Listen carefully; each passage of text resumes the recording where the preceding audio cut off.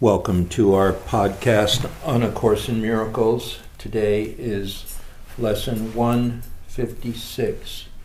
I walk with God in perfect holiness. Today's idea but states the simple truth that makes the thought of sin impossible.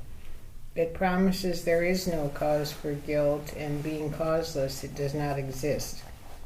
It follows surely from the basic thoughts so often mentioned in the text: ideas leave not their source. If this be true, how can you be apart from God? How could you walk the world alone and separate from your source? When they say ideas leave not their source, I'm not sure what the meaning that they're using there. Well, love which created me is what I am. So God being love created us, and we cannot leave our source. What creates in its own image. So like if love created us, then we would be love, and we can't leave the source of love. Right, but the idea could, right? Well, no, the idea and the source are the same thing. Love is the idea, but love's also the source. And the idea creates us, the Son, and we are love too. Love created me like itself. So we don't really leave the source of love. We imagine that we have. We imagine that we've separated from love, and that we could have hate, or we could have anger, or we could have sorrow and sadness and illness and death. We imagine we could have that, but we haven't really left our source. So in our source, which is love, all those things don't exist. Yeah, I understand we can't leave our source, but it seems like you could have an idea that was not the source. Well, yeah, you could, but that would be separation. That wouldn't be from the source. That would be something you made up. Yeah. You could make up an idea that's not from the source, but that has nothing to do with your true self. Because it says ideas leave not their source. Yeah, They're talking about only the ideas of God, obviously. Well, your truth, which is love, leaves not its source, but your illusion, which is hate and death and sorrow and pain and suffering, that doesn't leave its source either. The source of that is the ego. The ego is the false self. And those ideas don't leave the false self. They are in the false self. So as long as you're thinking those, you're forgetting who you are as God created you, which is love, which is heaven, which is perfection. So a bad idea would be from the source of the ego. Okay, I understand. Right, exactly. We are not inconsistent in the thoughts that we present in our curriculum. Truth must be true throughout, if it be true. It cannot contradict itself, nor be in parts uncertain and in others sure. You cannot walk in the world apart from God, because you could not be without Him. He is what your life is. Where you are, He is. There is one life.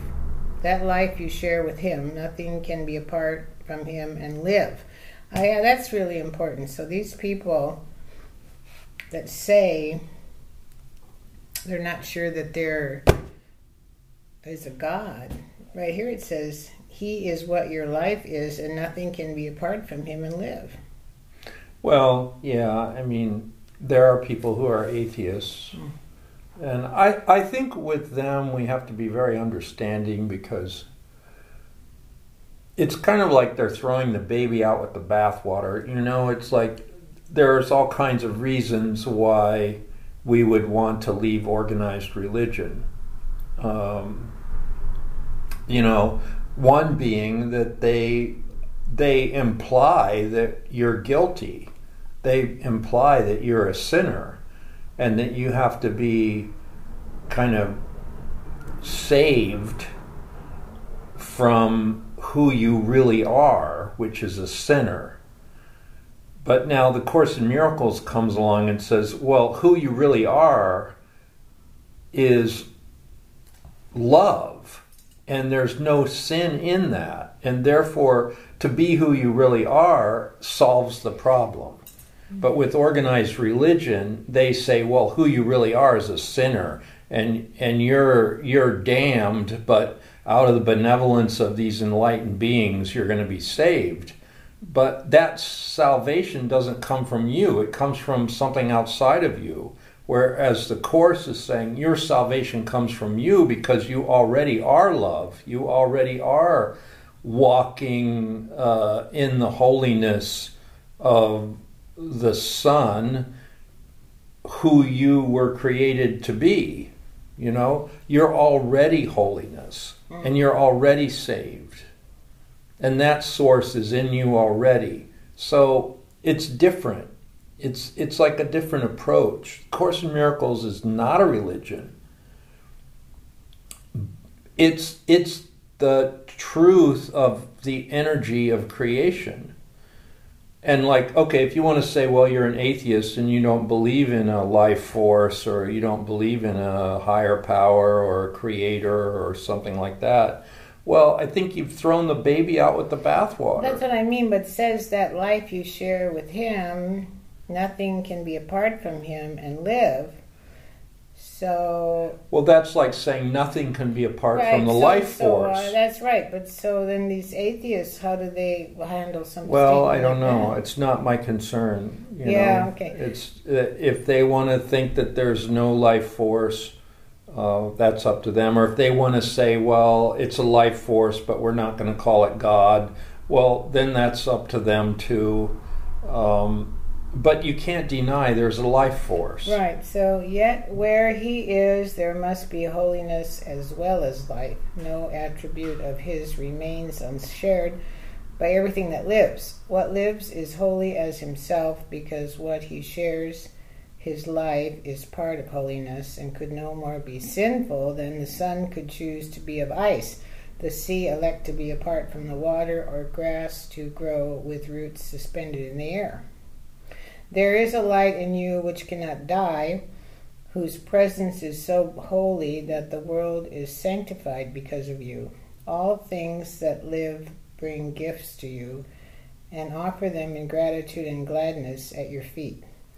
The scent of flowers is their gift to you. The waves bow down before you, and the trees extend their arms to shield you from the heat, and lay their leaves before you on the ground, that you may walk in softness, while the wind sinks to whisper around your holy head.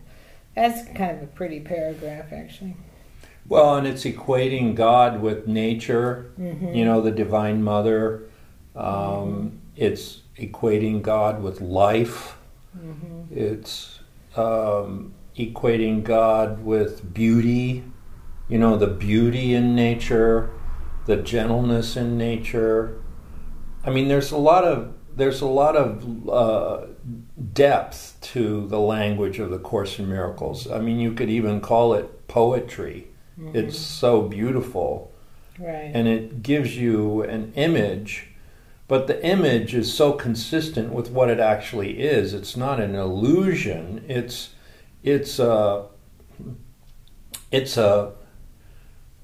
reflection. It's a reflection of the beauty. It's a reflection of the truth. You know, there was a lesson we just had that said all things are echoes of the voice for God. Well, the echo is like not the thing, but the echo is pretty close to showing you what that voice for God is. You know, so these are reflections. They're still images, but they're images that are so perfect, they don't detract from the truth of what they're trying to show you. You know, like the beauty of creation, you know, the light, the light on the ocean, the grass, the beauty in the trees, you know, that's all part of God's creation. And it's reflecting back the joy. The light in you is what the universe longs to behold. All living things are still before you, for they recognize who, capital Who, walks with you. The light you carry is their own, and thus they see in you their holiness, saluting you as Savior and as God. Accept their reverence, for it is due to holiness itself, which walks with you, transforming in its gentle light all things until its likeness and purity. This is the way salvation works. As you step back, the light in you steps forward and encompasses the world. It heralds not the end of sin in punishment and death. In lightness and in laughter is sin gone, because its quaint absurdity is seen. It is foolish thought, a silly dream, not frightening, ridiculous perhaps, but who would waste an instant in approach to God himself for such a senseless whim?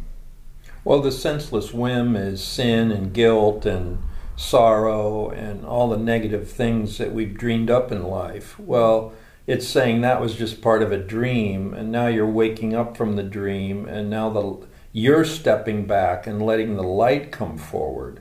So as you step back and let the light lead the way, all that guilt and sorrow and pain and suffering is dissolved. Like you're not walking in guilt and pain and suffering anymore. You're walking in the light of happiness, of perfect happiness, of joy, of gratitude. You have wasted many, many years on just this foolish thought. The past is gone, with all its fantasies. They keep you bound no longer. The approach to God is near, and in the little interval of doubt that still remains, you may perhaps lose sight of your companion, capital C, and mistake him for the senseless ancient dream that now is past. Who walks with me? This question should be asked 1,000 times a day, till certainty has ended doubting and established peace. Today, who walks with me? Today let doubting cease. God speaks for you in answering your question. I walk with God in perfect holiness. I light the world. I light my mind and all the minds which God created one with me. Okay, well, who walks with you? I mean, I will step back and let him lead the way. Well, now this one says, I walk with God in perfect holiness. Well, who is walking with you? And are you really stepping back and letting him, being the Christ consciousness, lead the way? I mean, and I think we established in the last couple lessons that the Christ consciousness is in you. It's not something external. It's something in your mind. You have it. It's part of your mind.